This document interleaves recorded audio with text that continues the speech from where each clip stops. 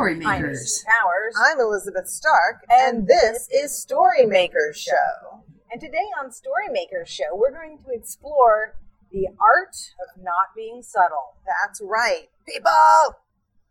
And before we get started on that, Elizabeth, what are you working on? I am racing towards this marvelous deadline to get this new draft of my novel to my agent. And I have actually completed editing the hard copy, inputting the changes, going through all of her little notes, and I'm in the midst of kind of redoing these few crucial scenes that got entirely revamped. And I'm very excited about it. Right on.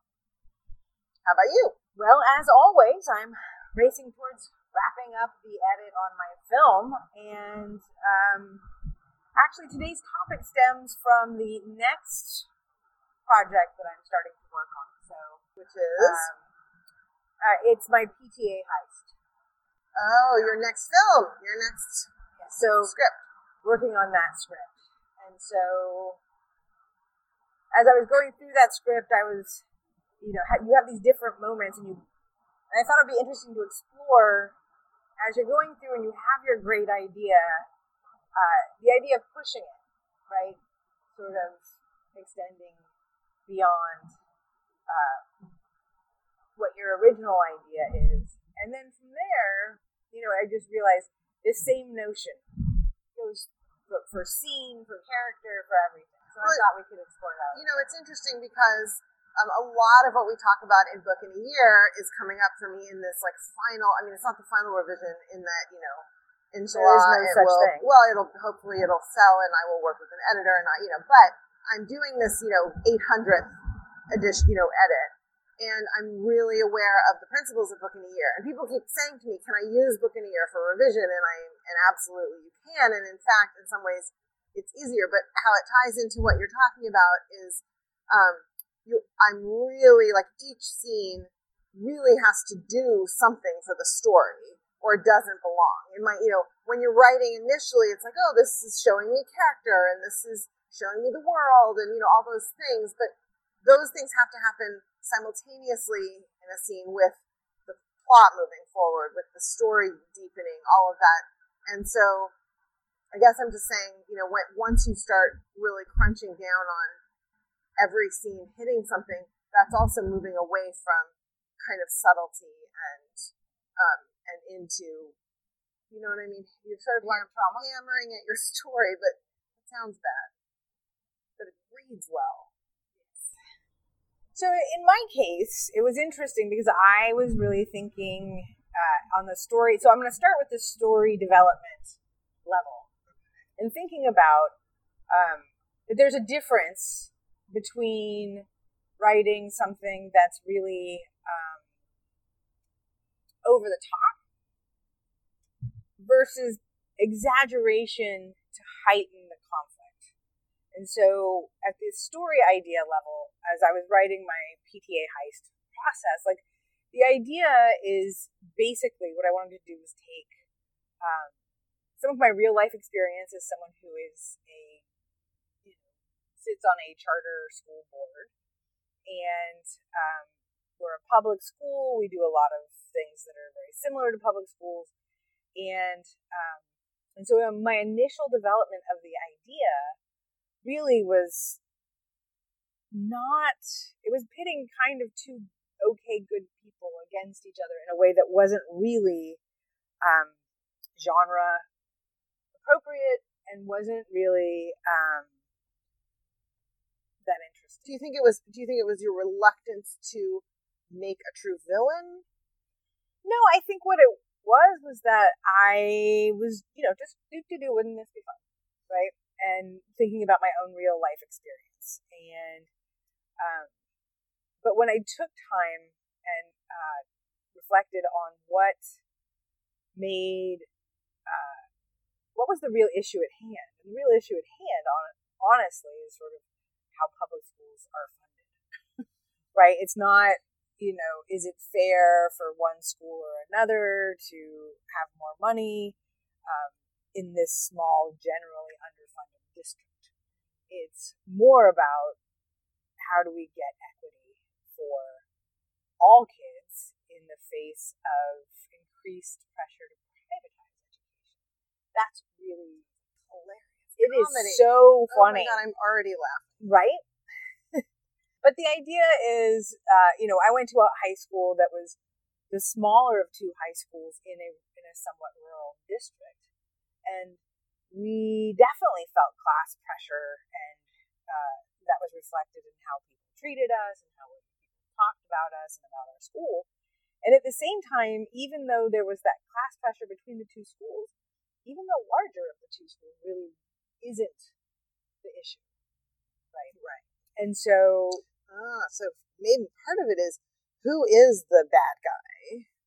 I think this is actually sort of deep in terms of politics, right? Like I was in the cafe the other day, and this guy was like lecturing his girlfriend about the tax law, the new tax law, and he was making all these points about how long it was and how whatever, and I just sort of wanted to say to him, like, you keep working on her, right? Like, because it just seemed like as if he could convince her, who, she was totally on board. I mean, she wasn't like, yay, the new tax law, right? It was just like, and that's what we do in our lives. Like, that's our drama, is like, let me convince you, who totally agrees with me and has no power in this situation, more about my point. Right.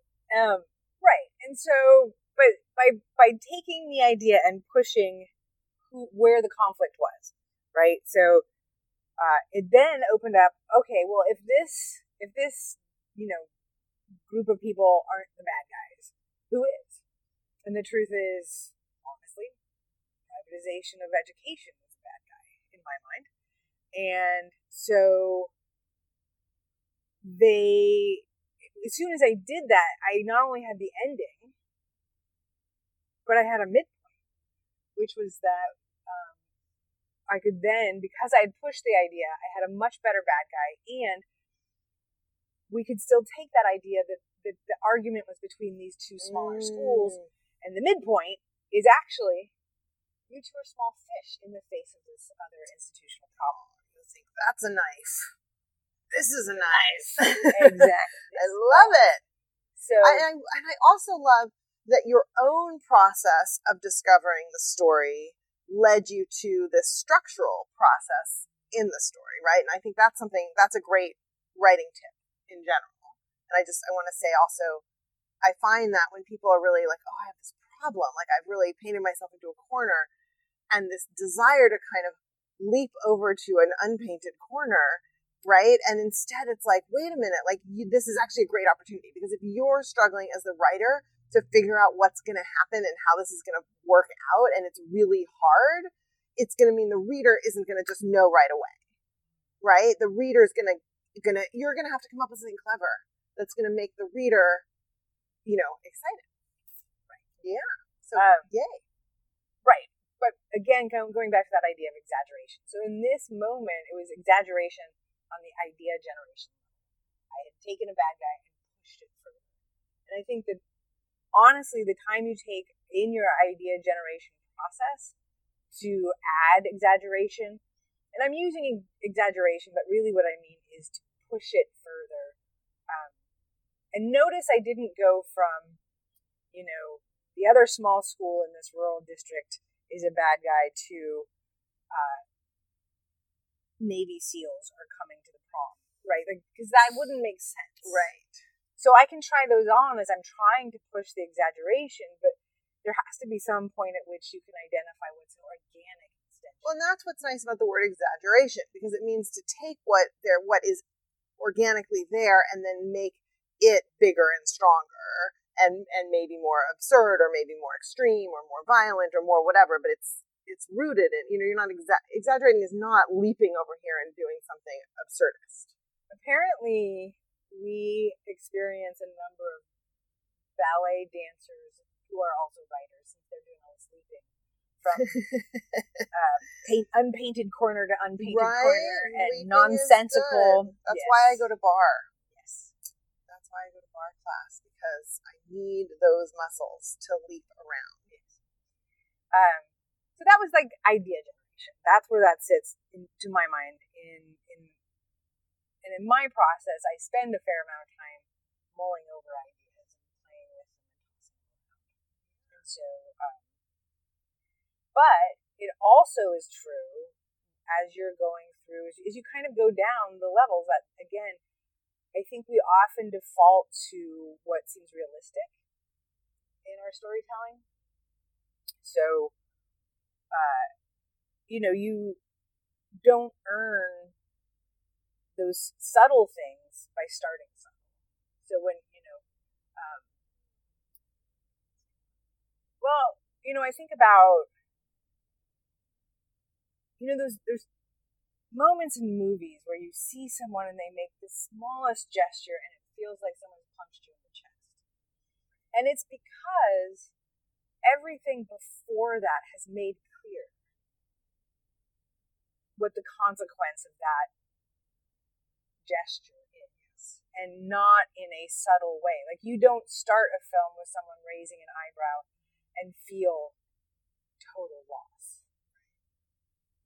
So what I mean is, in the process of developing your scene, say,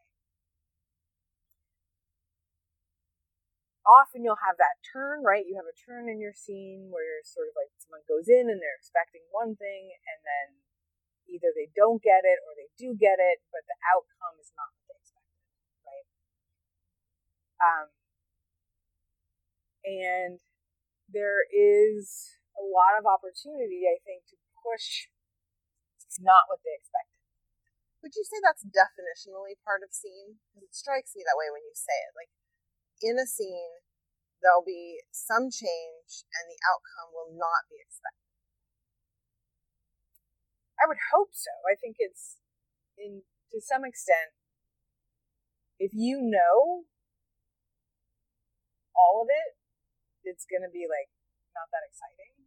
Right. And it may not be, for example, you're watching a deathbed scene, it may not be the person doesn't die, right?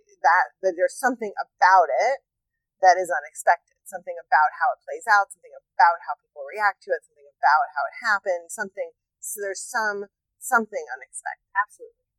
And that, I think that goes to why we're all sort of, as Lisa Kahn says in her book, Wired for Story, why we're all wired for story. Because it teaches us how to handle the unexpected.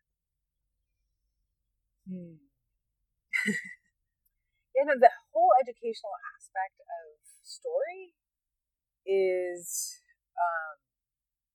it's interesting to me, because it does get into some dicey things, since so much of the Western tradition is based still on morality plays. And so, still educational, but with a really strong bent.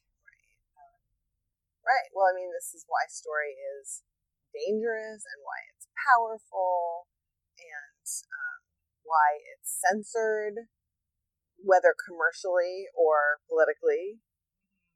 Yeah. But back to exaggeration. Right. See, you didn't expect our podcast to go there. Right. Well, that's what I love about it. I mean, actually, when you were talking about ballet, I was thinking I had a conversation the other day with at the dinner party we happened to go to once every 6 months or year or what. Anyway, about ballet and how it's like a little bit boring. And I was saying, in going with the kids to school field trips, one of the things that's really interesting for me as somebody who does bar is that when you look at what those people are doing, it's so hard. Like, to stand on one toe and spin around on your leg for like minutes at a time is just almost impossible. And yet the whole way they do it is to make it look like nothing. And so there's something about, a modern audience where it's like, I'm going to contradict you about ballet. Good. Let's go. And I'm trying to remember this dude's name, and I can't. It's sort of a bad boy Russian ballerino. Did a routine to a contemporary piece, and then they made a video of it. And so I'll find the show notes. But I think part of what ballet suffers from is a lack of constructed perspective, which is so common in how we understand things right now. But also it's mostly set to music that is wonderful, gorgeous, beautiful, and not taught anymore. So that people who are engaging with classical music don't really understand what's going on unless they have a particular... But taught, like, and this is back to education, like, what does taught mean? Because they're not exposed to it at the very least. Right. The mass audience, I don't think, is really that exposed to it, and when it is, it's like, this is going to help you go to sleep, right? So it's like, I'm going to put Yo-Yo Ma on for my child in an effort to educate them, but really what I'm doing is teaching them to go to sleep when they hear cello. And then I wonder why they fall asleep watching ballet. So that's hilarious. And I will also say, the other piece of ballet is when it has that magical theatricality, which and again, this is talking about exaggeration. Like, when you go to see the San Francisco production of Nutcracker, it's gorgeous. It's beautiful. I mean, you're just amazed at what's happening in front of you. Not just the athleticism and grace of the dancers, but the snow on the ground, upon which one ballerina actually slipped while we were there. And that was exciting too. That was exciting. And that reminds me of how when Sebastopol Ballet does its Nutcracker, and you've got those fantastic little kids dressed up as starfish. In all fairness, the person with whom I was having a conversation, like her daughter is becoming studying ballet in college, and I think that she may have actually had something more sophisticated to say than like our kids' ballet class. Boring. Well, I think what she meant was maybe they're not taking risks, or they're not expanding the vocabulary, or I mean, I was actually saying that, talking about how the San Francisco Ballet has started doing some cross-gender casting and things like that, and she was excited about that. So I think she wasn't just saying like, okay, we're all trained to fall asleep to cello, and so ballet is boring. But I guess what I wanted to ask to talk about was sort of that training to take something tremendously hard and then to make it seem easy, to make it seem subtle. So that, in this idea of exaggeration, where does subtlety come back in? I think you have to earn subtlety, right? It's just like what I was saying. There's a difference, I think, between being subtle and being masterful. I don't think in Shakespeare's sonnets he's always being subtle, but he's always being masterful. And when we see I don't know about you, but like when I read some of his stuff, like you think, oh, that's easy, and then you sit down and you try to do it, and it's not subtle, right? It might be playful, it might be romantic, it might be reflective, it might be any number of things, but you aren't sitting there wondering, I wonder how he feels. Right. Who's the bad guy? Yeah. Is there a bad guy? Yeah, I mean, take... Oh my gosh, I would think we should do like some send-up where it's like, it's Macbeth, but they just talk. Like, they just talk and they hash through political things, and maybe they tweet, alarming things out, but like nothing really changes. Yeah, I mean, you look at Shakespeare, he's like, he's got actors who are standing next to each other, but one ostensibly can't hear the other, and the one who's talking just tells the people in the audience, I am now going to go into this other room where I am going to kill somebody. I'm wondering if that's a good idea. I have odd feelings about it, but I'll be back. And then the play resumes. I mean, there's nothing subtle in it. And yet, it's still artful. Well, and I think part of it is that there are just layers and layers. So, and even, in a production, even more so, right? Somebody's thinking about the set, the props, and everything's going toward the whole. And so there's the big, splashy, exaggerated pieces, and then there's, every tiny thing under it is also supporting it, and that's where you can get subtlety. And in writing, so there's this scene happening, there's this conflict, and then the descriptions of the setting are also supporting the meaning and emotion of of those larger points, and the dialogue and the gestures and actions and all of those things are supporting the bigger points, and so you start to dig into layers of subtlety. Absolutely. And I just think, though, that with when you're writing a prose piece for which you are responsible to your reader to make all of those choices, I just keep coming back to one of my favorite subtext exercises from, what's his bucket?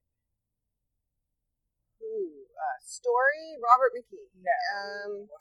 What's his bucket? Writing David fiction. Mamet. Oh, John Gardner. Yes. Yes. And it's that barn. You know it. It's barn. Damn barn. But I think it's, what it is, just to say, in case we haven't said it 100 times, is the exercise is write a description of a barn from the point of view of an old man whose son has just been killed at war. Do not mention the son or death or war.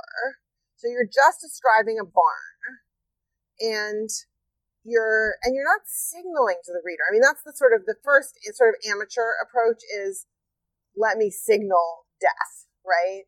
The barn was like a coffin, right? But then you're sort of, okay, so you're digging into, it's sort of the method acting part of like, okay, how do you see a barn on the day that your son, that you've gotten this terrible news? What details do you notice? And it might even be that you notice something beautiful about it. You know what I mean? That you notice something that is the opposite of death and war, right? So, but you just have to sort of sink into that. Absolutely. And at the same time, when you're doing it, you're not trying to hide. I mean, you're not talking about those two things. And what's interesting is the way that you would get to some of those beautiful things is if you were to take grief and push it, and then write. Exaggerate. So you're exaggerating the grief. In what sense? So what do you mean exactly? Well, if you're describing something and you've given yourself a constraint, yay, constraints, not to explicitly refer to the main driving emotion. You actually have to find something to exaggerate. Something is going to stick out more than anything else. And I think the first time you do the exercise, you would be writing about cobwebs and ravens, fall leaves and mulch and things like that. Red like blood. Right. And then as you continue, you would say, okay, if I was going to push this even further, well, what happens? What happens if I push this further? And you might end up at springtime. The barn that had stood for generations. Right? The children playing in the barn. And all of the hope that came from that, juxtaposed against one shadow. Right? Or even just thinking about the shadow of the children. But the idea is you take the thing and you keep pushing it further than your original idea, because our original ideas generally, not always, but generally, are not that interesting, or they're just accessible to everybody. And so part of the work, and what you want to do is make them inaccessible. Well, part of the work of the artist is to make it. Part of the work of the artist is to dig into the things that are still inside all of us, but that we don't let ourselves access all the time. And that could be the non-cliched description or the emotion or whatever. Right. And so this exercise gets us into scene, right? So if you're pushing that exaggeration, and I've talked about the unexpected, if you're pushing the unexpected, the outcome that you anticipate, and McKee does talk about this a certain amount, right? So he talks about the shape of a scene and talking about pushing. But when you think about, okay, so someone's going into this scene and, it's someone who wants to apologize and expects to be forgiven. And, going in there, you have a couple of choices. The expected choices, the non-exaggerated choices would be, she's forgiven, or she's not forgiven. Right. So then if you were to say, okay, I'm going to exaggerate this and push it, what happens if she's forgiven more? Not only have I forgiven you, but I think this means you want to marry me. Much more interesting problem. Yes. Not only am I not forgiving you, but I'm going to kill your bunny. Oh. Or I'm going to tell you, you look bad in that outfit.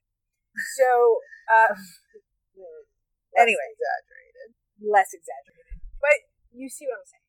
The idea is to take the idea of what you expect and push it. I'm really excited about this because I'm going to be teaching scene at Sonoma County Writers Camp in October, and I really want to play with some of this stuff with, not only obviously what your character wants, but what your character expects, and then exaggeration and moving, and playing with possible outcomes and all of that. It's really fun.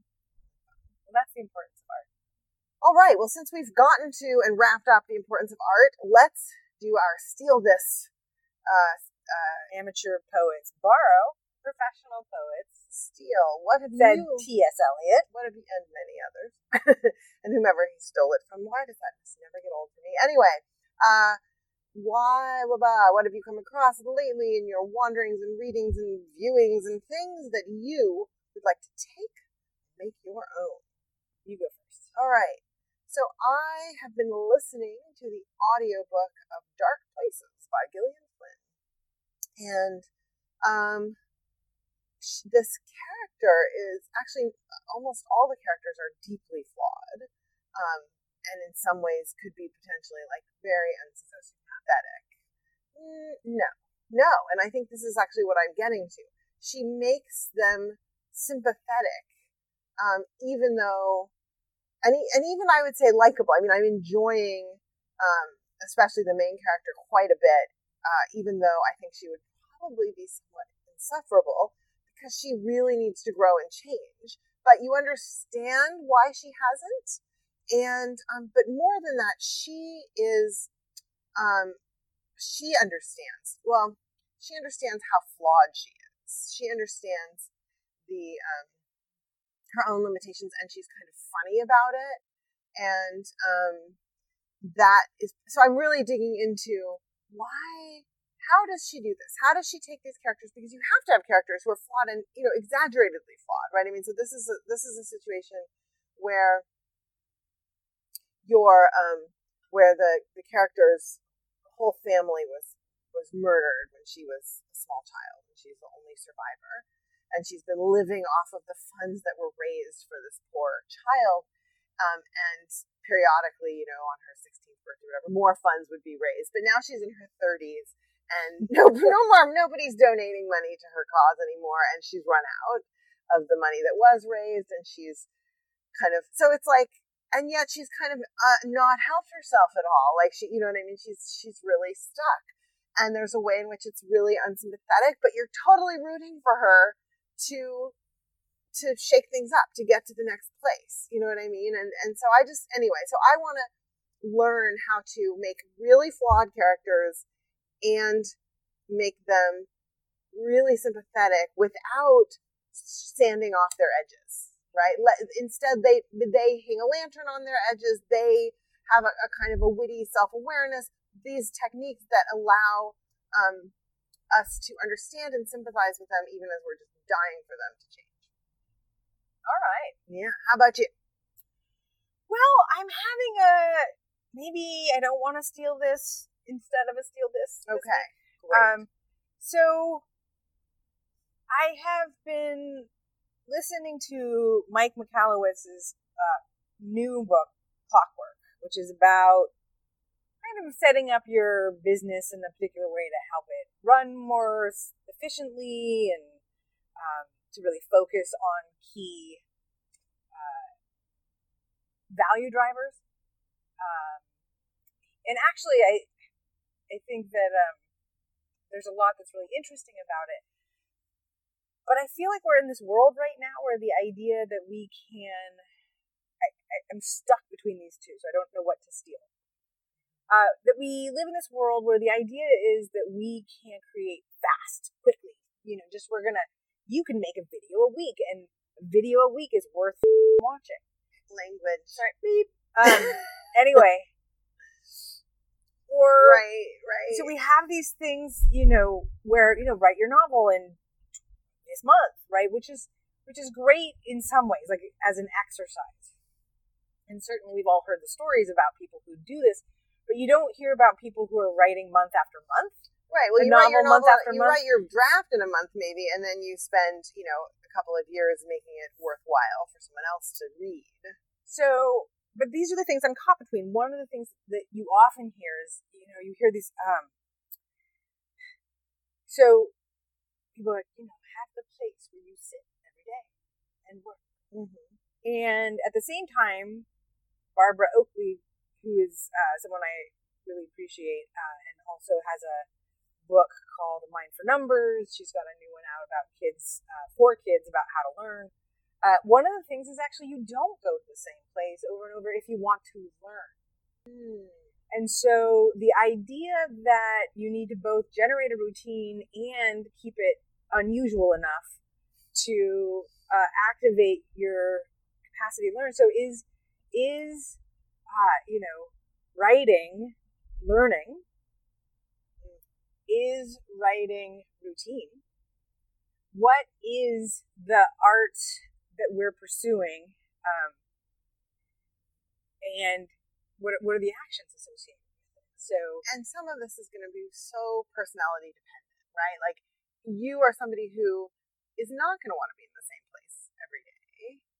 And I'm somebody who is going to want to be in the same place every day. But, shout out to Judy Sherman on that one. And the thing that we are doing, though, I think about Barbara Kingsolver saying, I write by having a question I want to kind of understand. So there's a learning aspect. Absolutely. And whether there's a personality piece, but there's also studies that show having a super, super consistent place, like going to the library every day and going and sitting in the same carrel every time you go to study, actually decreases your ability to take in new information. I mean, I will say that I can write anywhere I need to. And I certainly don't have a life that sort of enables that level of routine. But I would also say that, when I'm sitting and reading the new issue of The New Yorker or some book or listening to something while I'm yet again washing the dishes, the thing I'm taking in or writing something new is entirely new. And so in that way, imaginatively, I'm somewhere else. Nice try. Okay. But anyway, so that's what I'm sitting between. I'm sitting between these ideas of having super consistent systems in place to do your artistic work and these other notions of learning that are really about how variety increases your capacities, right? One of the studies that was in Barbara Oakley's book was about how they took kids and they said, oh, great, we're going to spend 15 minutes a day throwing paper wads into a garbage can. And we're going to have one group of kids always stand 3 feet away. And we're going to have one group of kids move back and forth, 2 feet, 3 feet, 4 feet, completely arbitrary, moving around. And what they found when they then tested, and I'm making air quotes, but you can't see them. When they tested the kids who stood in both sets of kids, the accuracy of the kids who had variation was much higher. Is she also the one with the study with the ceramics, where the group of kids who were asked to just produce as much as possible, and they were going to be graded by weight, and the kids who were going to be graded on some particular piece or the quality of their pieces, and the kids who were going to be graded by weight learned much more and gained many more skills and all of that, right? So, right. But ultimately, and I just want to leave everybody with this: all of this gives you permission to really support what works for you and to not mess around with trying to become a different person. Yeah, trying to do it a different way. Do what works for you and just keep doing it so that you're actually, or change it up if that's what works for you. Right. But do the creative thing that you love. Do that, and however it looks and however it changes and however it fits in and all of that, that's the part we're getting to, and move the drama from changing who you are and doing it differently into the drama of like creating art.